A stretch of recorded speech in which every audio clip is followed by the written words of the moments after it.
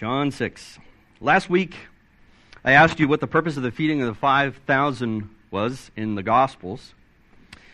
We concluded that it was to show that even the greatest miracles recorded in the Bible could not convince people, the eyewitnesses, could not convince them to follow Jesus by faith, believing that he was the Messiah. They believed in him, that he had the ability to take care of them physically, but not spiritually.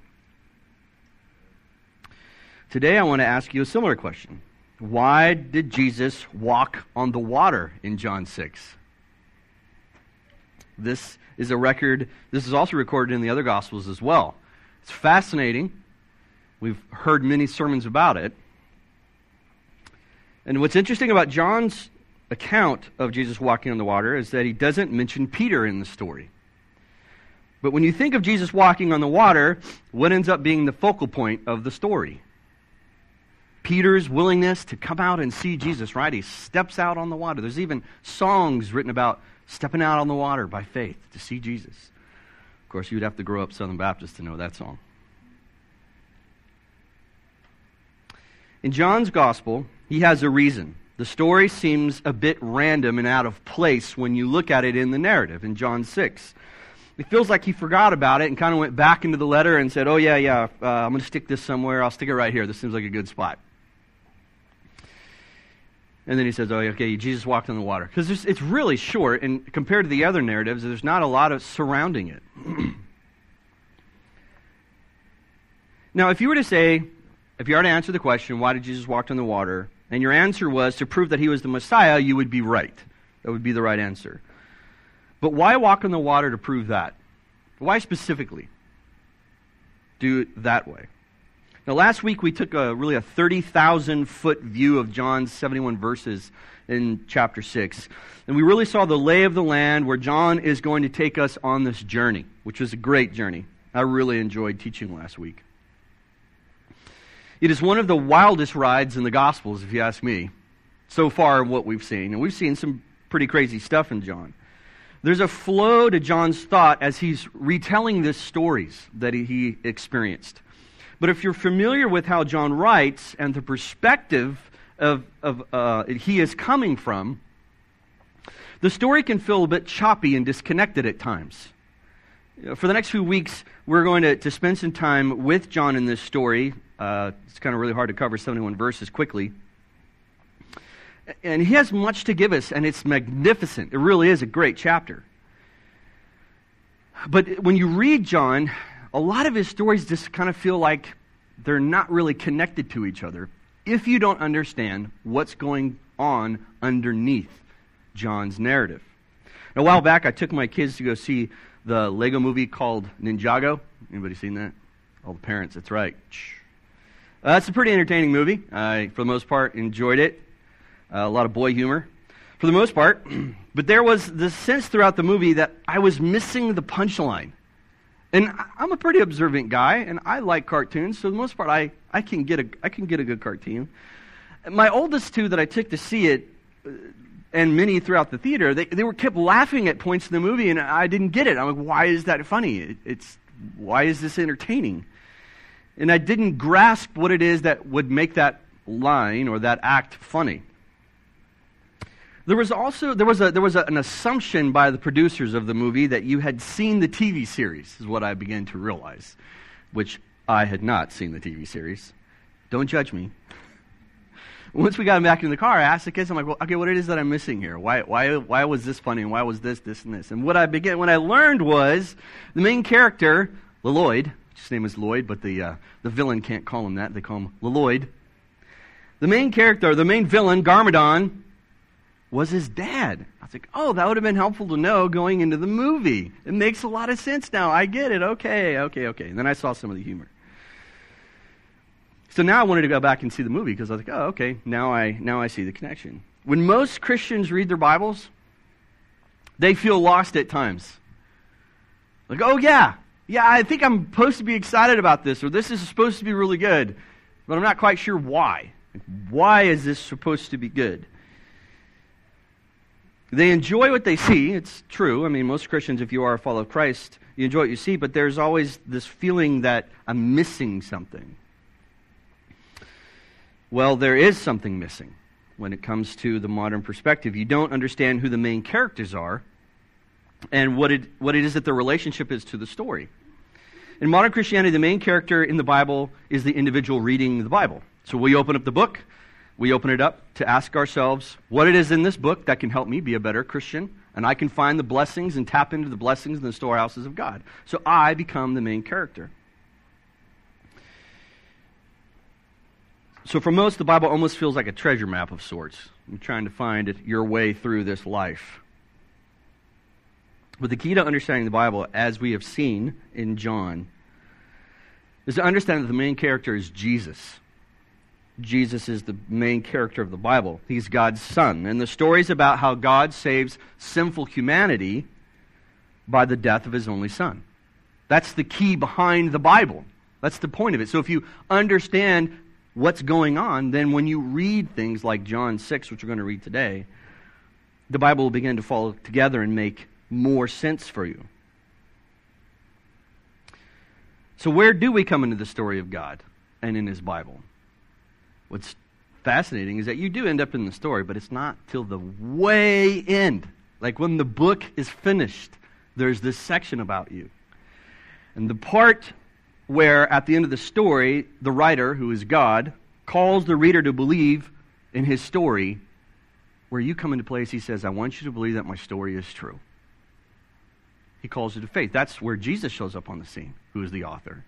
He says, I've come, as we'll see today, that you may believe. But up until that point, the story is not about you. Now, if you can see this perspective of the Bible, which Jesus is the point, John 6 will be a pivotal part of the redemption story. That is for me. The part where you start to hit the person next to you and say, pay attention. Don't want to miss this. You ever been in a movie and someone's doing that to you, like you've just dozed off? Hey, wake up. You're not going to want to miss this part. If you miss it, you're going to miss the whole movie. I really don't watch that many movies, for those of you that are judging me. All right, so please turn with me. So this is me this morning. I'm hitting you in the leg going, don't miss this. You don't want to miss this in your story, in the relationship to God and the Bible. Don't miss this. This is good stuff. It'll help you in believing in Jesus. So let's look at John 6. Now, the last note we read from John before entering into this chapter was in chapter 5. And Jesus is pointing them back to the Old Testament. And in verse 46, he says, if you believed Moses, you would have believed me, for he wrote of me. So that's in the mind of the reader. So just to go back to last week, remember, John's writing to Christian believers, so Christians. It's really great English there, Christian believers. You're either a Christian and a believer. It's not the same thing. So he's writing to a group of people who know who Christ is, but they don't know all the information about Christ yet. So he's going to point them to how all of this Old Testament information that they have, which they do know the law very well, is connected into this new person they're believing in called Jesus. So he says, if you believed Moses, you would have believed me, for he wrote of me. Now, John doesn't work like the other writers do. They kind of work in this chronological order, like a normal story would. Kind of, here's what happened next, and here's what happened next, and here's what happened next. Well, what happened in John 5, what happened in John 6 is this massive gap, and we don't even know how far apart it is, but it's a big gap. But he says, so what happened next is, because he is trying to get you to see not necessarily the narrative as it unfolds with Jesus, but he's wanting you to see the parts of Jesus that are important. So he doesn't follow a timeline. He kind of picks and chooses points of Jesus' narrative. Even in John 20, he goes, I could have picked out some other miracles to record because he did a lot more than what's in here, but what I did pick is sufficient. And if you think about it, Jesus did live for 3 years, so that's a lot of information to try and write down, because apparently he did a lot. So to make the connection between Moses and Jesus, what John does is give us John 6. So he ends with, Moses wrote of me. If you would have believed Moses, you would have believed in me. And what's the very next thing he writes? I've got a story to tell you about feeding of the 5,000.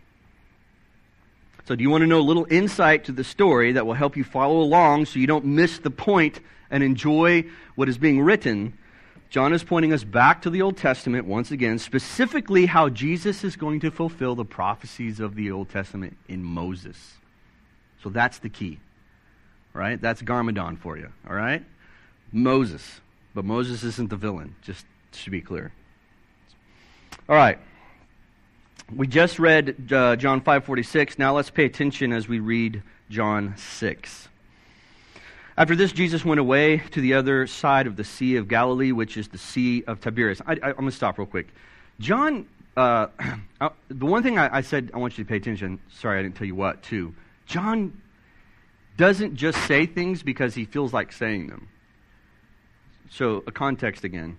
John, writing about a real human being, two real human beings, about what really happened so they would really believe in that human being named Jesus, say that he is the Son of God. So John gives all of these facts and locations. These readers would know where this sea is, where that location is. So in their mind, they're realizing John isn't making this up. It is all related to historical fact. Okay? So as you read that, you're going to pay attention how John points out all these things like there was grass at that time. There's a reason why he writes that. After this, Jesus went into the other side of the Sea of Galilee, which is the Sea of Tiberias.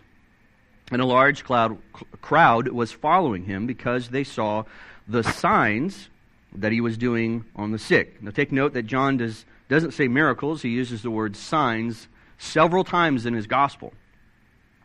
And why would this be important to the reader? Because signs point you to something. Signs point. So he's saying Jesus is doing miracles or signs to point them to something, which is himself. And what is he pointing to? Well, as we'll see, that he is the prophet, priest, and king. Verse 3. Jesus went up on the mountain, and there he sat down with his disciples. Now the Passover, the feast of the Jews, was at hand. This is a huge neon light John plants right in the story.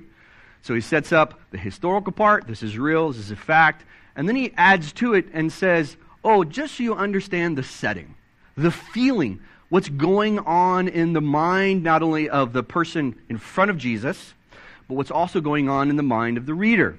Passover was a time when Jewish people recalled what? The deliverance from Egypt through who? Moses. Remember what I said, who was the key? Moses.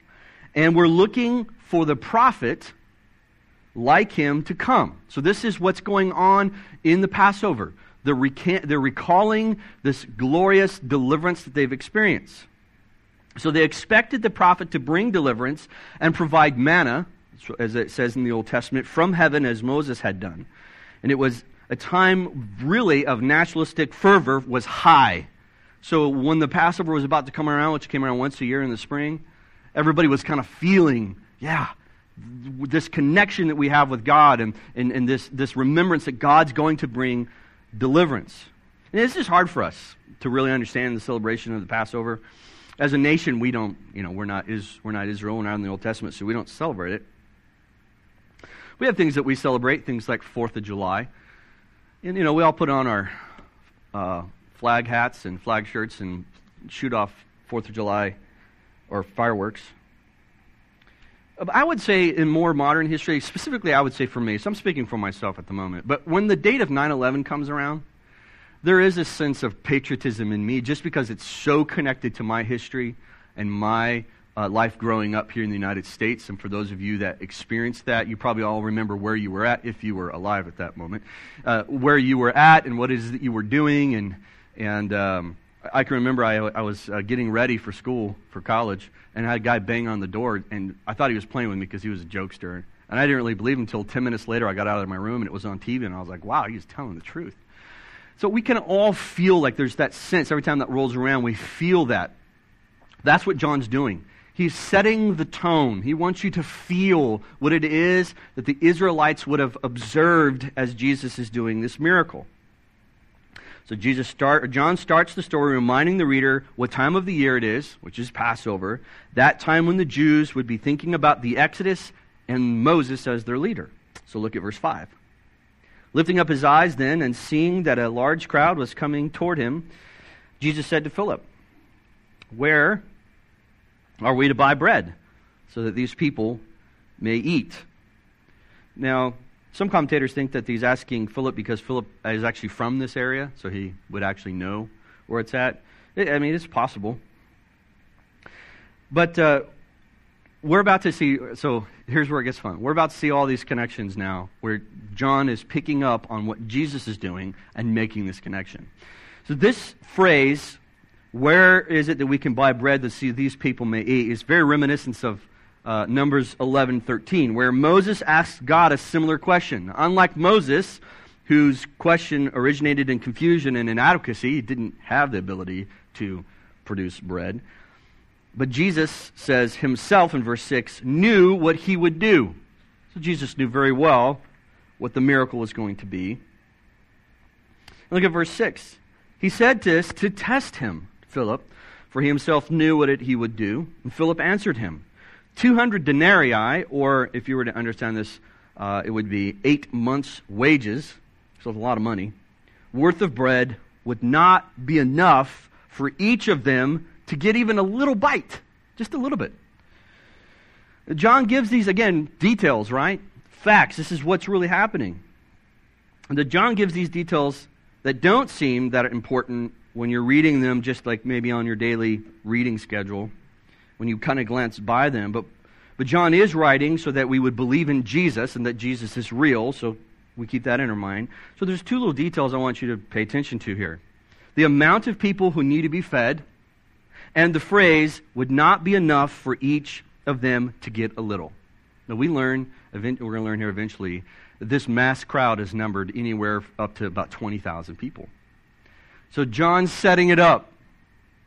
They're not going to eat a little bit, and it's clear they don't have enough money to provide the bread that's needed. They are out. Remember, he just walked out into this mountain or hilltop would be more sufficient to understand. So they're not in town where you can simply just go and get food. Look at verse 8.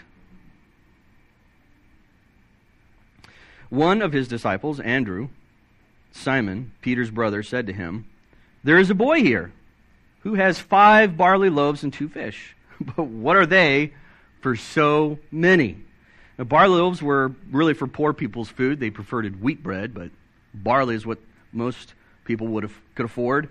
And it's interesting that John would mention this as part of his story. Again, details are to see that this was a true story. But specifically, if the setting is Passover, where he's pointing us back to the mind that Jesus is the greater Messiah, the fulfillment of the Old Testament, this whole incident is really, again, reminiscent of 2 Kings chapter 2, verses 42 to 44, which recounts how 12 loaves of barley bread were brought to Elisha, the prophet, but were regarded by his servants as completely inadequate to feed the 100 men. It's like, this is not enough.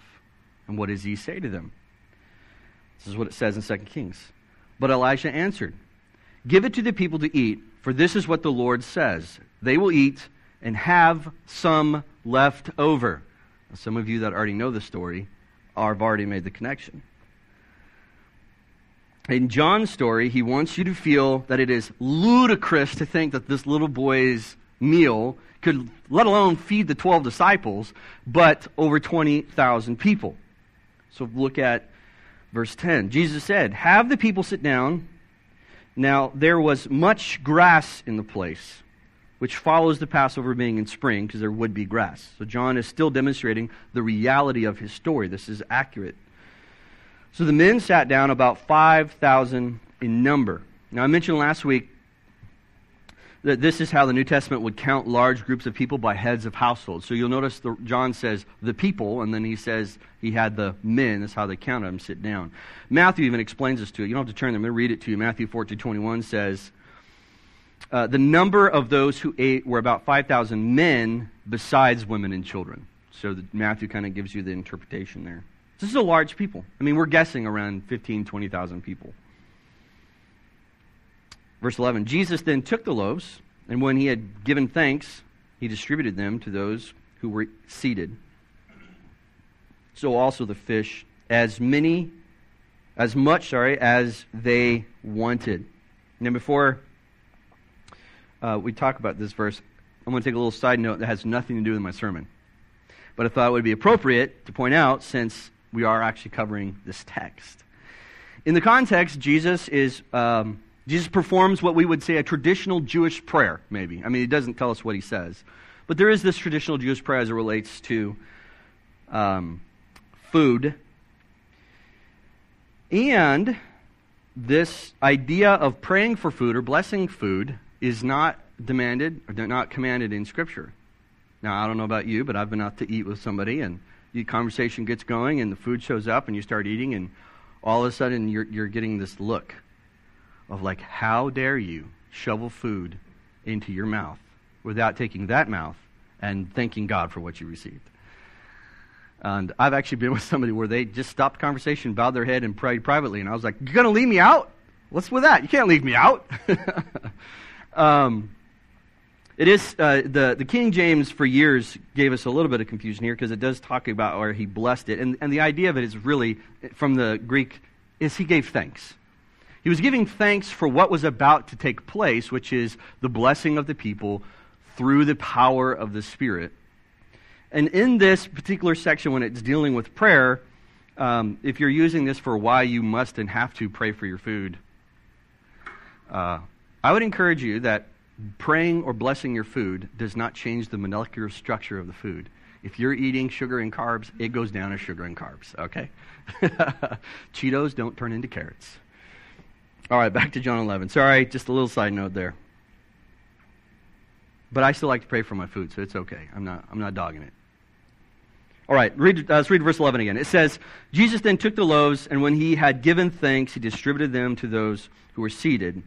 So also the fish, as much as they wanted. Very important phrase. Play on words. What did Philip say? Not enough for them to have what? A little. And what does John record? They had as much as they could eat. There was no limit to what they wanted. But also take note how John further writes in this story, like verse 12.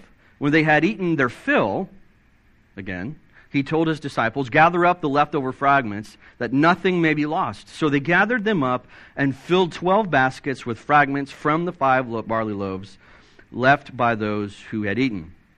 Now remember what it said in 2 Kings, that there was plenty for all of the men, who Jesus, as we'll learn throughout prophecy, is the greater Elisha. That there is one coming who is greater than Moses and greater than Elisha, which this story, in its narrative and in its language, is pointing us back to this smaller story, 12 loaves, 100 men, 5 loaves, 20,000 people. Jesus is the greater Elisha, is what John's saying. So they didn't go into the crowd and come back with nothing. That's the whole reason why John puts that in there. He's like, okay, go see if there's anything left over. Now, if there was nothing left over, you would think, well, maybe the people had their fill. Well, what did it say? They come back with what? 12 baskets. Now, why did they come back with 12 baskets? Some people think it's the 12 tribes of Israel. Well, he sent 12 men out, so I'm assuming they're going to bring 12 baskets back. I think it's as simple as that, right? But they were full. They came back and said, okay, yeah, it's very clear. We let everybody eat, and when they were done eating, it says, okay, if you're not, and this is part of the Old Testament, that you're not supposed to wait or to store up food and it turns into worms. We're not going to get into that. But the point of it was, John is saying the factual story is these people ate everything that they wanted, and then there was some left to hand back. It is accurate. It happens. The people just witnessed this sign, miracle. They saw it. The people who ate saw it. The apostles saw it. They're looking at the 12 baskets. It is incredible. One little boy, 12 baskets. Now you notice in this sermon, how much did the little boy come into play? He's only in the story because it's in the same story with Elisha in 2 Kings. Because there's this little boy who had 12 breads. It has nothing to do with your willingness to give your resources to God. I made that point last week. 14. When the people saw this, that he had done this, what he had done, they said, this indeed the prophet who is to come into the world. And who is the prophet that John was speaking of? Remember John 5:46? For Moses wrote of what? Me. Remember how John started the story, the time of Passover, right?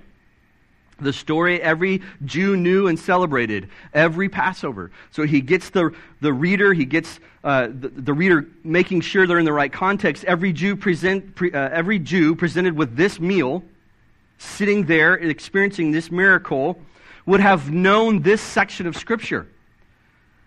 And we know that they know this section of Scripture because when the sign is finished, they make the connection, and at that moment they want to make Jesus king. For instance, Deuteronomy 18:15 says, "The Lord your God will raise you up for you a prophet like me from among you, from your brothers. It is to him you shall listen." So there's this whole dialogue about the coming prophet, this new prophet that's coming. And as we learn throughout the prophecy that he will become that one that is the provider, these great provisions. And so John sets it up. Exodus, have the people sit down, makes the connection to 2 Kings, the miracle is done, and what do the people go? Yep, he's the one. He's the one. So John, for his readers, is basically giving a clear line of sight to the glory of the Son. It's very obvious. Jesus is the coming prophet. And John is like a little kid hopping up and down saying, "Did you see it? Did you see it?" Of course they didn't, because that's what the rest of the book is about. That's what the rest of the chapter is about. But John is saying he's the one Moses said would come. He's the one. Now there's two parts to this story, as we learned last week. As we looked at it from a 30,000-foot view. The first, as we've just seen, that Jesus is the Messiah we can trust. Right? All of the details are there. It's just accurate. All these people really did eat. Jesus really did perform this miracle. So there's that part of the story. The human Son of God who proved he was God. The second part of the story is teaching the reader an important lesson we will spend more time with next week. Humanity is not capable, even after seeing the power of God face to face, humanity is not capable of placing their faith in Jesus Christ on their own. That's the second part of the story. So there's two parts, for us and for those who are not in Christ. John is basically going to tell us it's a gift that must come from the Father. So John begins to tip us his hat in this direction in the story. Look at verse 15. "Perceiving then that they were about to come and take him by force to make him king, Jesus withdrew and again to the mountain by himself." Now, because we are so ignorant of the Old Testament, we have no context of why John would place this little bit of information in the story, but it is huge to the context, not only to the story, but to all of John. Israel at this very moment is living in the Promised Land. They're there. And every Passover, they hear about the promise of the promise given to their forefathers about the Promised Land. But they are not reaping the benefits because they are under the Roman rule. So they live in their own land, and yet they have no freedom. They are still in suppression. And every year they celebrate the great rescue of their God from Egypt, but yet find themselves once again underneath another tyrant. So 20,000 people out in a field just see this man fulfill the promise that was promised like 2,000 years ago, 1,500 years ago, and it clicks in their mind. They know the promises of God to bring a king that will deliver them from their bondage. This is why they say, he's the man. He's the king. He's the one coming. And John makes sure we see that these people are not ignorant of their history. It's very clear they know who this man is, and they know the connection is supposed to be in the Old Testament. So they saw Jesus as the one would bring deliverance. Here's the key. What does John say? By force. By force. Because this is not what Jesus wanted, nor was it his point in feeding of the 5,000. He ran away to prevent them from making this mistake of making him king so that he can take over the rule of the land and move out the Romans. And later John explains why is it that Jesus was coming as... sorry, I get really excited about something and I can't talk, so maybe I'll just take a break. John is going to explain later on how Jesus is coming to fulfill this prophecy of as a king. So if you do have your Bibles real quick, turn to John 18. So in your mind, remember, Jesus is king. Israel at this moment is thinking physical, literal, right now. Physical, literal. We want to force him to do it. Because it's not beneficial for Jesus, it's definitely beneficial for them. Multiple times the language of kingdom shows up in John, but I thought this one was most helpful. Verse 33. So Pilate entered his headquarters again and called Jesus and said to him, "Are you the king of the Jews?" Jesus answered, "Do you say this of your own accord, or did others say it to you about me?" Pilate answered, "Am I a Jew? Your own nation and the chief priest have delivered you over to me. What have you done?" Jesus answered, "My kingdom is not of this world. If my kingdom were of this world, my servants would have been fighting, that I might not be delivered over to the Jews. But my kingdom is not from the world." Then Pilate said to him, "So you are a king?" Jesus answered, "You say that I am a king. For this purpose I was born, and for this purpose I have come into the world, to bear witness to the truth. Everyone who is of the truth listens to my voice." So finally, at the very end of his ministry, multiple times throughout Jesus' ministry, he says, look, my kingdom is not of this world. Israel made the connection they were supposed to make, but they missed what Jesus was saying. The kingdom that they wanted to establish was that of violence. Jesus said, I didn't come with a sword. I didn't come with a spear. Now, what did Jesus end up taking? He ended up taking the spear. He ended up taking the very punishment. That's what he's saying. Look, I have come to fulfill a promise. Yes, I am the king, and I will prove that I am the king when I rise from the grave. But not of this world. Amazing. I love that part of John. I can't wait to get there. I got to time it like right around the time of Easter, right? Not this Easter, though. Sorry.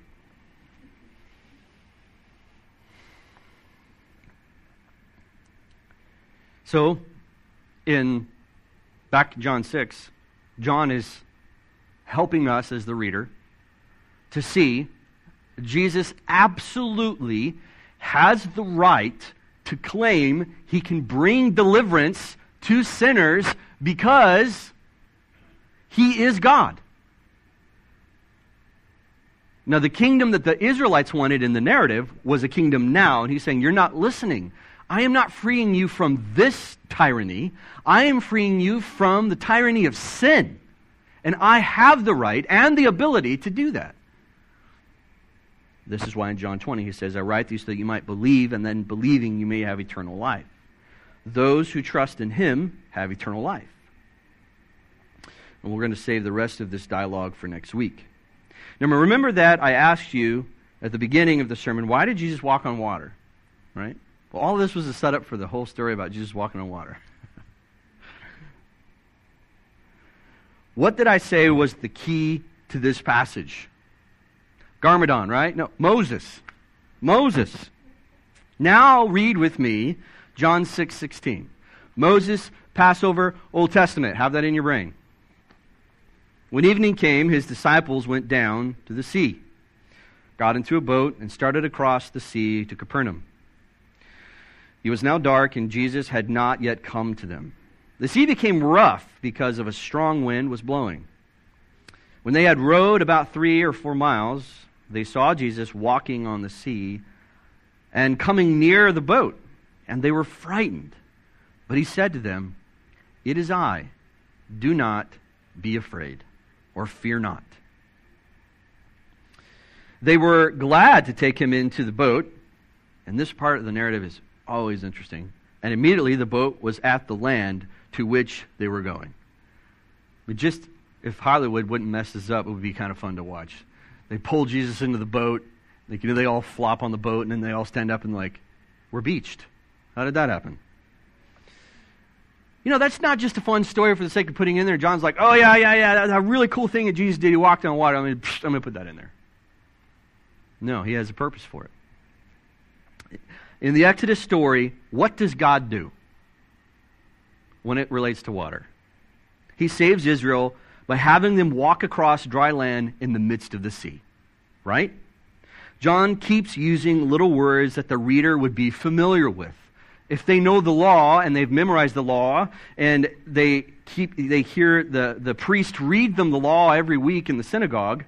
So far we've heard the words like Passover, barley loaves, and the feeding of the 5,000. The people recognizing Jesus as the prophet from Deuteronomy.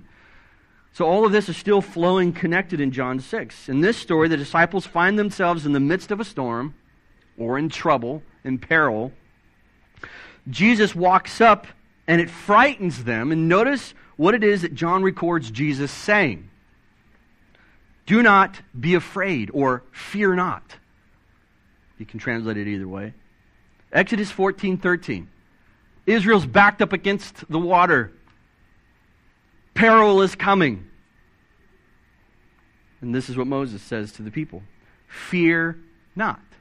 Stand firm and see the salvation of the Lord, which he will work for you today.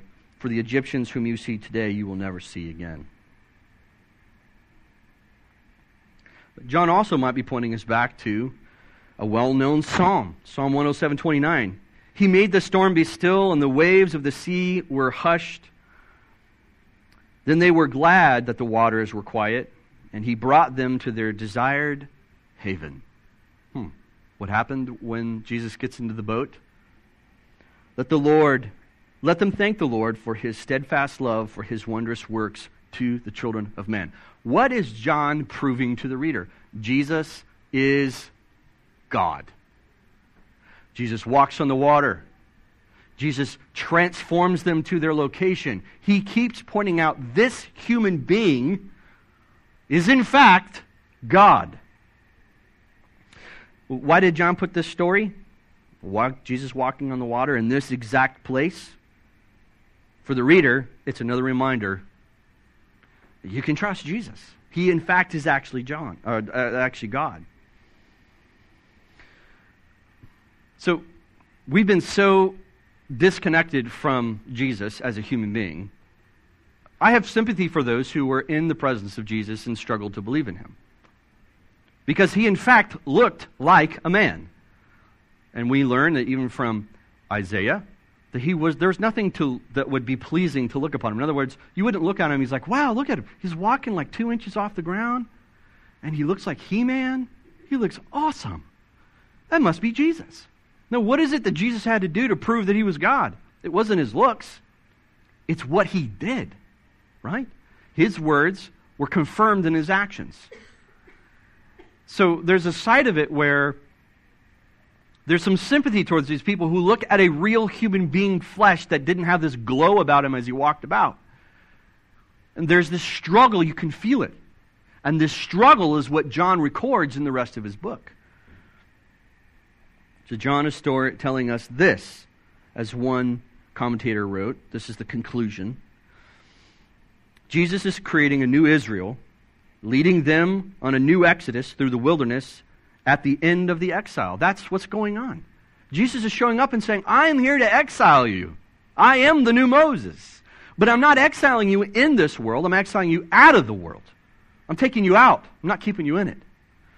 If Jesus is announcing the end of the exile in his ministry, then his disciples ought to have anticipated the coming of the new covenant, as well as the coming of the Holy Spirit as a sign of the dawning of the new age. This is what Jesus gets into in the rest of the book. I am the bread of life. And then he starts to talk about regeneration and how it is that only those whom the Spirit regenerates can come to life. So these random stories that really, for years in my experience that I read, they're really cool. Jesus feeds a lot of people. I'm hungry. Can you feed me now? And Jesus walking on water, it's like, yeah, I know I should be more like Peter, but I'm not.